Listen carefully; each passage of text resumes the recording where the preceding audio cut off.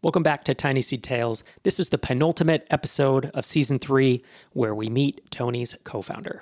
I hope you've been enjoying this season so far. If you like it, it'd be awesome if you could reach out to me on Twitter at Rob Walling at StartupsPod, and let me know if you'd like a fourth season. At this point, I have not started recording one, and I am looking to hear if there's interest in hearing more stories like this. And with that, let's dive into this episode of TinySeed Tales. We're pretty intentional about our interview process. If you come off disorganized and you come off like you don't know what you're doing and you're just like roping in random people here and there and you're not setting up the right expectations, it can look really bad, especially a very, very good candidate can sniff that out.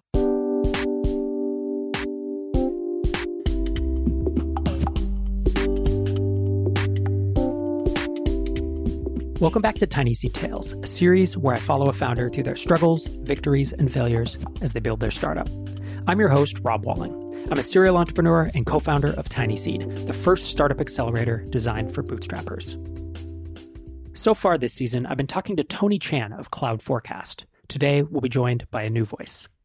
So Tony, this week you brought a friend with you. Would you like to introduce the third person here on the pod? Yeah, I had to drag and convince Francois, my technical co-founder, to join us.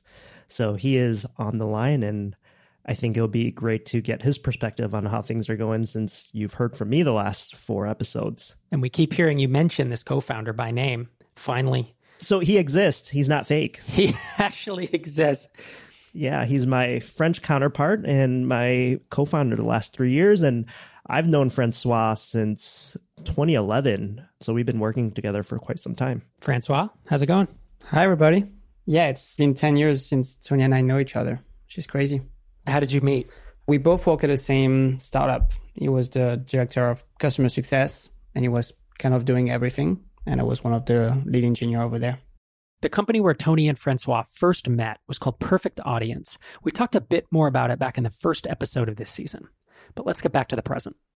I want to kick today off by revisiting a couple things from the last episode, episode 4. When Tony and I last spoke, he mentioned that in a month, in essence, you had doubled your MRR up to 35,000, which is just, a huge shock to the system where suddenly you have this influx of capital. Tony had mentioned that with the money, you were thinking about hiring a senior engineer, but didn't have concrete plans yet. What's happened with that? We found one. First, we look at the type of person we wanted to hire, the seniority, the experience, and we really wanted to bring someone on board that would really help us bring the app to another level. Someone with a lot of experience, someone that can help us grow the skill sets that we have in the team, that can help us grow the engineers that we have in the team, including myself. We went on LinkedIn.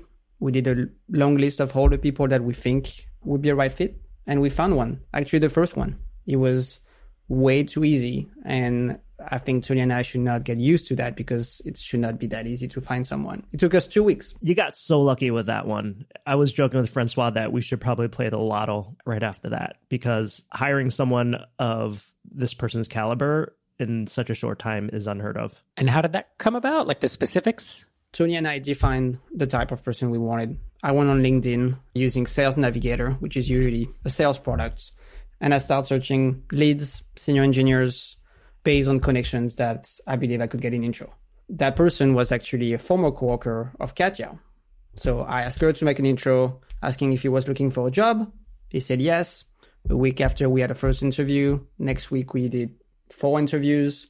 And 3 days after that, he had an offer. And he's starting in March 1st. And all this happened while I was in Hawaii. So Francois was like slacking me. And he was like super stressed about it because he was a good person overall, like culturally good fit and everything. And he was just stressing like, okay, how can we make this work? How can we make this work? While I'm on like the beach trying to text him like, we'll make it work, just chill out a bit. We'll make it happen. And when literally the Friday that week I got back, he like set up 3 interviews and got it all ready. So I flew back from Hawaii, had an interview, and then we made an offer. And then like in a few days, he just accepted it. So it happened really fast. And Francois, what were you worried about when you were saying, how are we going to make this work? What were you worried wasn't going to work? The person told me that he was looking for new opportunities. And during my first interview, I could clearly see that there's a perfect cultural fit with the type of company we want to run and the type of company he wanted to join. And I was just concerned he's going to find another company, especially with COVID and the remote market is crazy. And this person is located in Peru. So if he was start looking for a job, he's going to find one very quickly. So I just wanted to move fast. But at the same time, do things the right way. So line up the right interview with the right persons, figure out the interview test for more senior candidates. So I wanted to do it the right way, but I also wanted to do it fast so we don't miss him. I always feel that sense of urgency when I find someone amazing on the first interview. And I'm like, this is the perfect fit. I always ask myself 2 questions. Number 1, how quickly can we move? And number 2, what am I missing? Is there a blind spot? Do they have a secret red flag that I didn't pick up in that interview? Yeah, and we're pretty intentional about our interview process. And I think that comes from the experience of like Francois being at Twitter. It's not our first rodeo. So like when we set up a process, we have it all nailed down from start to finish and roping in the right people. So he chatted with Francois, right? And then he started messaging me. Then he chatted with me. And then we want to make sure Katia was on board as well. So we built that into the process and then looped back with Francois in the technical interview. And then we had an advisor of ours, also a friend of ours, who was Francois's former boss, to also vet this person as well. So it's always important to have a process. And the person, on the other hand, also understand what the expectation is, right? Because it really shows what type of company you are and what kind of process-oriented company you are. So it's instead of like trying to duct tape everything together, right? Just making sure that it looks professional. That's still very important, and making sure you hire the right person, because if you come off disorganized and you come off like you don't know what you're doing and you're just like roping in random people here and there and you're not setting up the right expectations, it can look really bad, especially a very, very good candidate can sniff that out. I'm still awed that someone of his caliber and someone of like his experience would be willing to work for a company like ours. And I'm not saying that we're terrible or whatnot, but like we're a small bootstrap startup, right? There's a lot of opportunities out there in the world that could use him in other companies as well. But like the fact that he chose us and he was very excited about us, that is super encouraging to hear, and super encouraging for Francois and I being owners, that we're building things the right way and that we were able to sell him on the vision, right? Because that's a risk that he's willing to take as well on us, and he's betting on us as well. I agree. And it's a very competitive landscape right now. And good developers can kind of pick where they want to go. What do you think made the difference for him? I think the main difference was just meeting Francois and I in person, seeing how we work together and the culture that we're trying to build.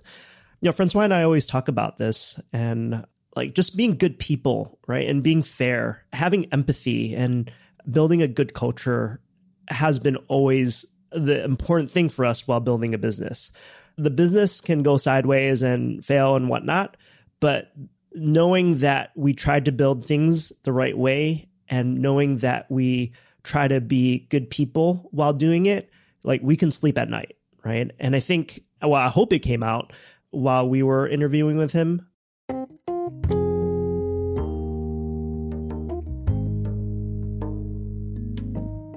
I'm always impressed with Tony's grasp of healthy company culture. He knows that a job interview goes both ways, and the chaotic impression that an unprepared interviewer can give. Tony talks a lot about intentionality, and I think it's an important core value to a company that seeks to grow and maintain happy employees. The new engineer is named Arturo, and hiring him is a definite victory for Tony and Francois. Hopefully, it hasn't been the only win in recent months.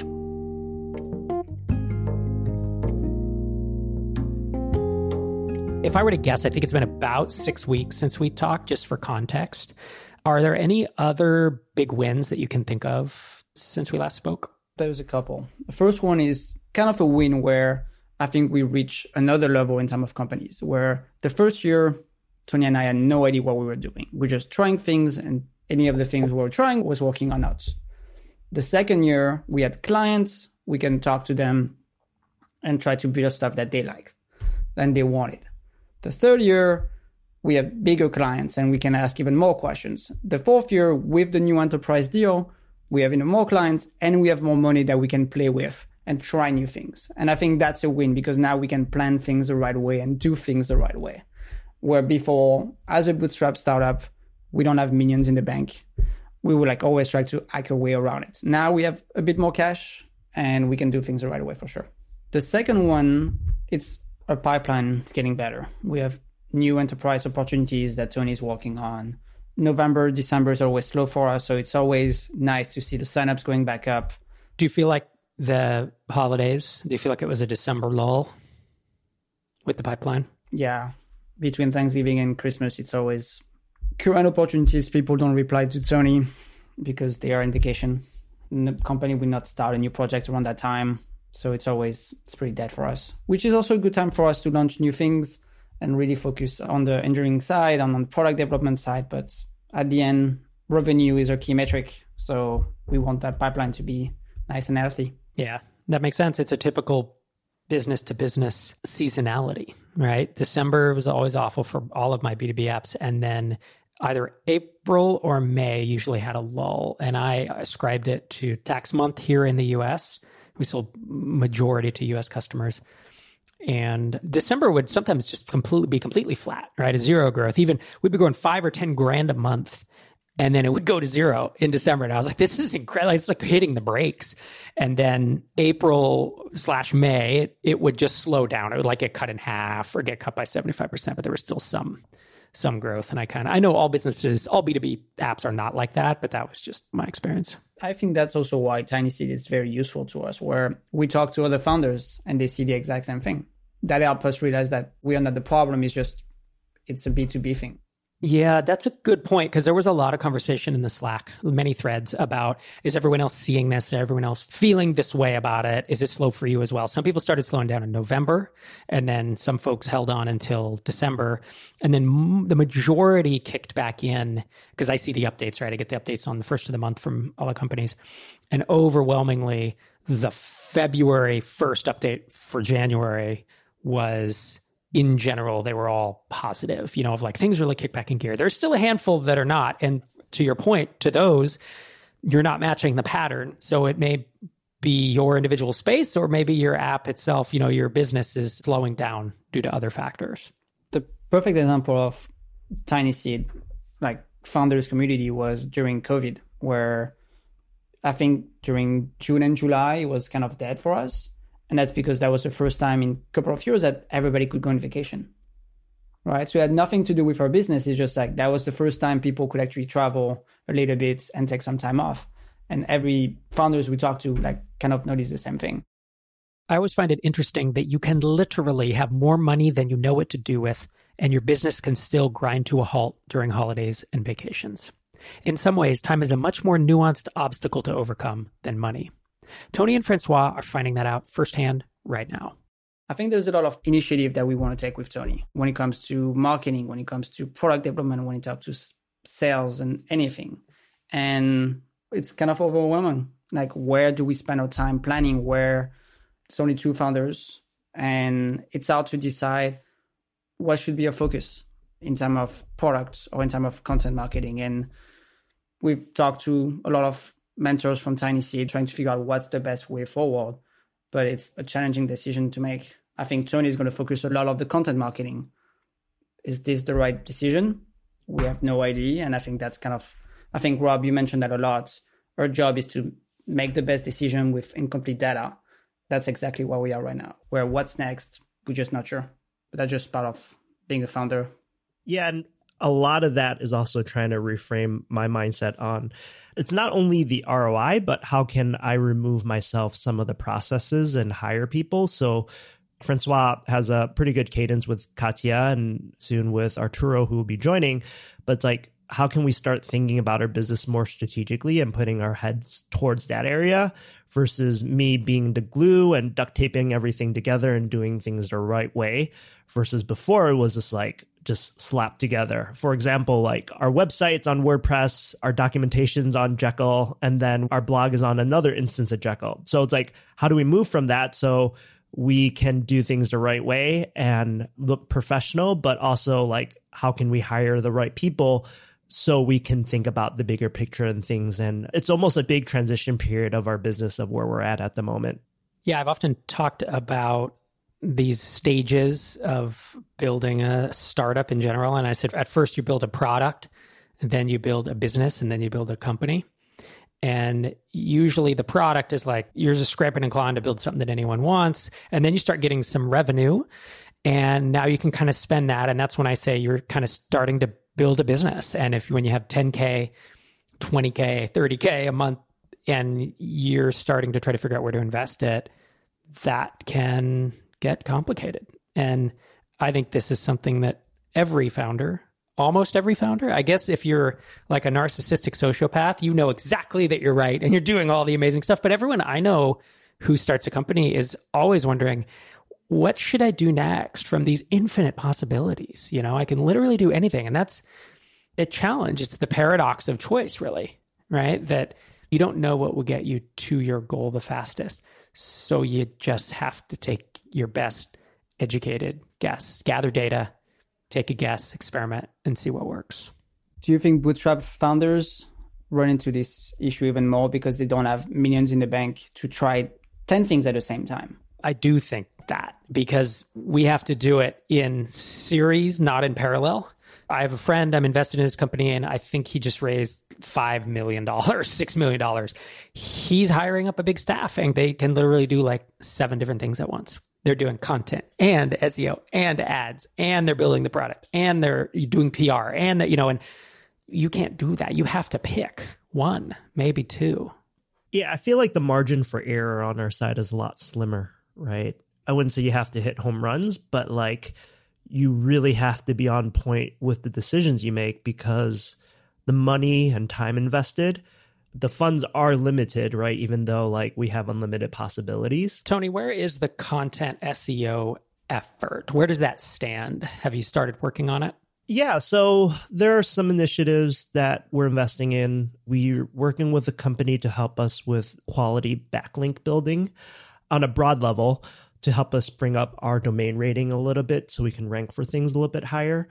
I mean, we already work with an agency that have like technical writers to help us write in-depth or just top of the funnel content for us, which has been great. But we talked to Scraping Bee, we talked to a few other TinySeed founders. The common theme that we're hearing is just doing things a little bit more internally, because you have a little bit more in control what's being outputted as well. So there's a level of process that Francois and I have been trying to figure out. It's almost like a business in a business that we're building. And that's the one advice that Scraping Bee put out there. So things are moving, we're producing content, right? But it's like, how can we be a bit more intentional about our investment and what type of things that we're writing, and just planning out further 6 to 12 months in advance versus before it was just like a month-to-month sprint of what we're going to write and such. So just being a little bit more strategic about how we're producing things overall.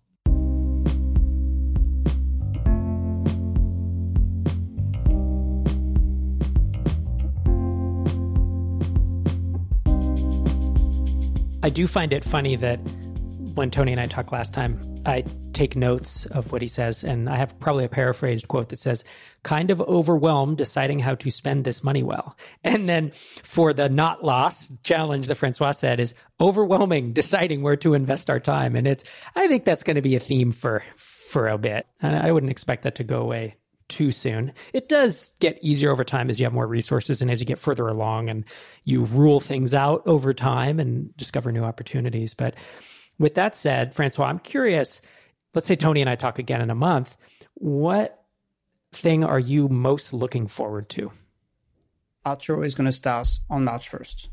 And the same way we did with Katya, we're going to have like a month-long onboarding with small projects around the app so we can like learn our stack. But after that, we're going to start being able to plan what's next. He has the experience to be able to lead a big project without me being involved on the day-to-day. And I can't wait to see what that project's going to be. And we have like few of them in mind.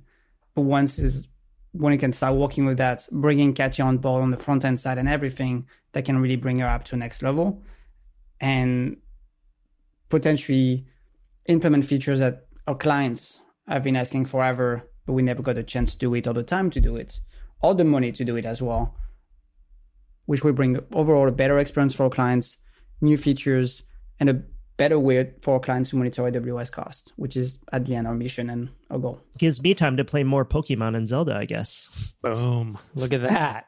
I'm on the same page as Francois. We've always been very product-led with marketing kind of tailing right behind it a bit.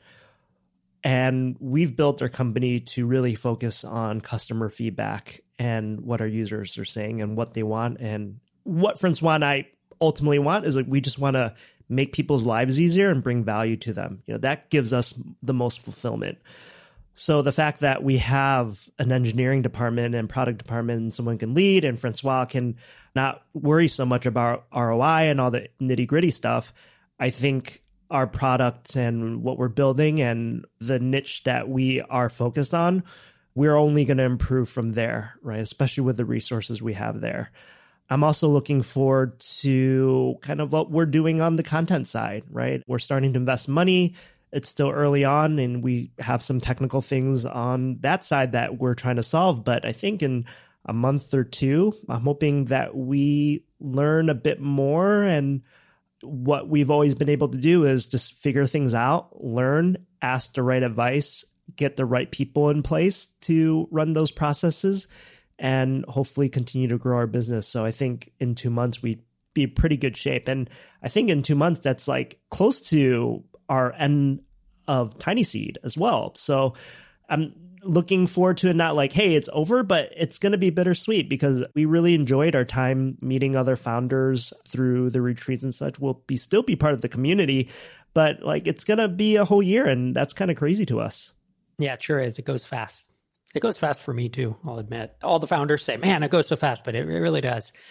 I think for all of us, because when your head's down building the business, you're not really looking at the calendar, And I feel like if I were to say, where will you be in a year? We think we can get so much done. Do you realize how much further along our product will be and how many marketing approaches we'll have and how much bigger we'll be? And then oftentimes it takes a little longer than you'd think it might. And I think that makes time feel shorter. How about you, Francois? Anything you're dreading over the next month or two?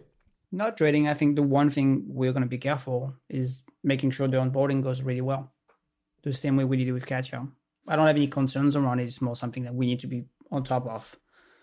I think it's interesting because my mindset kind of changed since the baby's around the house now, where I don't worry as much about the business because there's no metrics or discussions with clients that make me feel I should worry about the business. Right? It's moving at the right pace. We are having the right discussions with Tony and we're making the right moves, which doesn't mean it's going to work out, but we're doing what we can, which is definitely not the questions you ask, but that's what it led to. Yeah, I wouldn't say I'm dreading it, but like the areas that, as Francois mentioned, that we're going to put a lot of attention and I feel like a lot of brain power, right? Which would lead to a little bit of dread. I think Francois and I enjoy a lot of it, even if we dread it, right? Is just making sure we're on point with onboarding Arturo and making sure that we build a culture that he feels included and also for future employees as well, right? Like being very on point with that and being very intentional about every step of the process. So he feels like he's part of the team, he's contributing and doing what's needed to move. That is the core part. And there's a lot of brain power to make sure that happens, right? There's a lot of like effort to do that. And there's a lot of upfront investment mentally to do that. However, I think long-term that will pay its dividends. The other thing too is making decisions. It's tough, right? Like there's always 1 or 2 ways or 3 or 4 ways that you can do things, right? Whether it's on a nitty-gritty level, it's like, oh, should we move everything to WordPress? Okay, move to WordPress. How do we do it? Like who should we talk to? Who should we hire? How much we should invest? But at the same time, it's like, okay, we have the money. Let's just put money in there and figure it out and find someone to help us figure that out and ask the right questions, right? And who do we get involved in that? So it's like, it's tough making decisions, as you mentioned, but it's stuff that needs to be done. And once again, like looking at the big picture and making sure that we're grateful that we could even spend money and even invest in it and be able to do that.